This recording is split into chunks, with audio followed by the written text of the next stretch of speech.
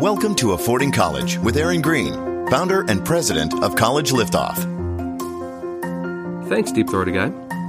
Okay, so many of us follow sports out there. Obviously, this is the United States. we do nothing but follow sports. And we're here in Columbus, Ohio, where obviously it's more Buckeye country. But there's been a lot of interesting stories this past year with sports, obviously. But a couple that come to mind quickly are one, the whole LeVar Ball situation with his sons. One playing for the Lakers, the other one he pulled his son out of UCLA. We'll talk a little bit about that. Also, something about the American soccer team, which we spend a lot of money on in this country, but somehow failed to make the World Cup against even smaller countries like Trinidad and Tobago and things like that. For some reason, we can throw billions of dollars at a sport that is the easiest and cheapest sport to play on the planet, and we still can't make any headway. But I digress. That's a whole different conversation. But let's talk about now that we have these situations where families are spending so much money on youth sports, whether it be soccer or football or baseball and these travel camps and these travel teams, I should say, and these camps and all of this, with the hope that we're going to get a scholarship out of this thing that makes all the difference in the world. You're going to get this full ride scholarship. It's going to be great. I'm going to use soccer for a lot of this as an example because don't think I'm just picking on soccer specifically, but that's what we hear a lot of, families spending most of their time and money on, especially in youth areas and in travel and things like that. Americans are spending millions of dollars and countless hours on youth soccer. I mean, I'm sure we all know somebody with a parent that's spending more money than we probably would like to admit in the thousands of dollars for their kids to play soccer, going for, regulation fees, uniforms, travel camps, all this stuff like we talked about. Today we have 3 million American children playing soccer. And many parents I've spoken to that are really hopeful that this is going to give them a scholarship, and they think it's an investment going to their education. But here's the question, of course, in the end, where are all the American soccer players? As we just said, we can't even qualify for a World Cup against third world countries. So what's the deal here? According to Time, let's look at some actual numbers. But according to Time, only maybe about 2% of all student athletes, including those playing football, basketball, baseball, swimming, hockey, track, lacrosse, gymnastics, etc., receive athletic scholarships. And even only then, only a fraction of those get a full ride. And that's between all of the different levels. That's between Division 1, 2, and 3. According to NCAA, only 1.4% of those in soccer go on to play pro. So let's talk about pro soccer in the end of this whole thing. Beginning at the lower echelon players as we have in this country, MLS.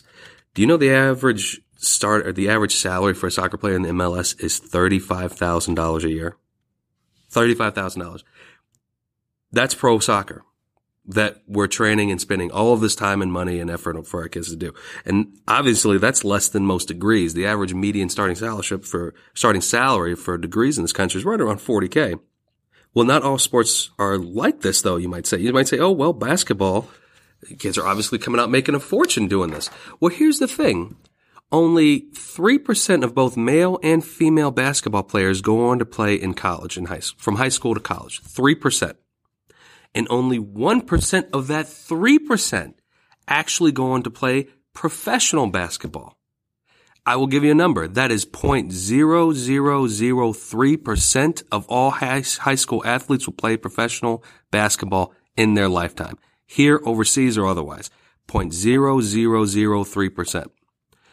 And we're seeing more and more families who can't or won't commit to working to prepare their kids for a future beyond their sports schedules. And that's where we're running into hiccups with this.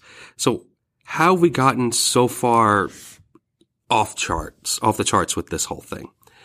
Well, it's not your fault.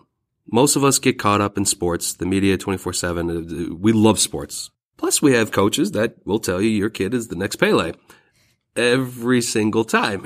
And they'll send you to camps and they'll say the same thing. So obviously you're being talked up, but is that the reality? So what do? We've worked with many families to achieve this balance. In fact, I'd say about 25%, actually, it's right around there. Around 25% of the kids we work with at College Liftoff have a sport component they're taking to the next level.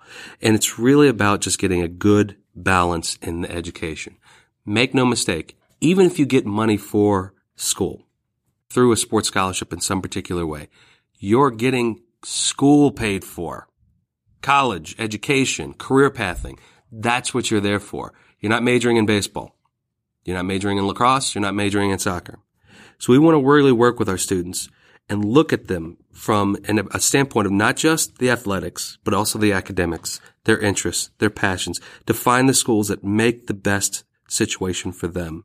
They'll offer them the most amount of money in combination with those pieces, because especially if a student's going to a Division II or III school, the technical term for it is they don't give athletic money. Well, the truth is they do. They just do it in other forms.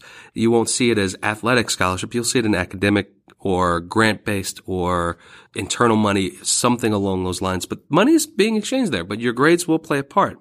So you want to make sure that all those things come together so that we can really set these kids up for the best chance to graduate with marketable degrees. They're going to really yield something from a career earning standpoint. And if they have the fortune and ability to become professional athletes, fantastic. As we just stated, with a 0.0003%, the vast majority of them will not. So let's just look at this and do this better. We had a particular client a couple of years ago, actually, that was on the cusp of being able to be drafted right out of high school to the MLS. And he had a choice to make, whether or not to go into the draft, into MLS, or actually to go to college and get at least a scholarship partially from a university out of this. He was fortunate enough to have a friend who had actually gone through this already. He had taken the path of getting drafted by the MLS. Well, the problem inevitably is that you now forfeit your amateur status. Once you do that, you can't go back to college and play, and therefore there will be no scholarship money left in that. So he was drafted in one of the later rounds of the MLS, making right at around, if not a little less, than $35,000 a year as a soccer player. And he actually, and this was the greatest example, you can't tell kids this, you literally have to see it, he actually spent his off season waiting tables because it wasn't enough to live off of. And he actually had to go back and fund his education that way because soccer career lasted for about 2 years and that was it. So he missed out on a bunch of scholarship money, the ability to be able to get an education paid for, and it turned out the entire thing was a gigantic liability. So we look at that situation and others, and we think of families that are really well off. They're not going to get need-based scholarships, so they look to sports as this way of being able to pay for college. And I will tell you that is 100% not true. In fact, it's like buying your way out of this whole thing with a lottery ticket. It's the same deal. It's the same percentages almost as trying to get a full ride or obviously going pro. In fact, we work with a lot of high net worth families. The thing that's important to them in this whole college funding piece, and you've heard me say this before, I'll say it every time, you have to study the school's financial aid histories. You have to look at their endowments. You have to look at their non-need-based gift aid numbers to see how much is the school going to give you.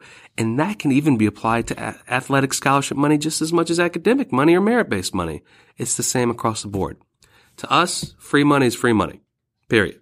Let's take a bigger, broader look at this from a different lens of just saying financially what are going to be our best bets off of my students' strengths and stop trying to force the sport to make this thing work for you.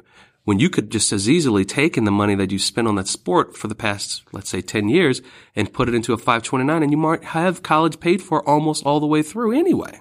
So something to think about for parents with kids in sports, because really, what are children going to do after this game is over? College Liftoff can help empower you to make college affordable for your student. If you want to learn more about your options, Aaron will be responding directly to your emails. Email him a question at aaron@collegeliftoff.com. Thanks for listening to Affording College with Aaron Green of College Liftoff. If you'd like more information, visit collegeliftoff.com.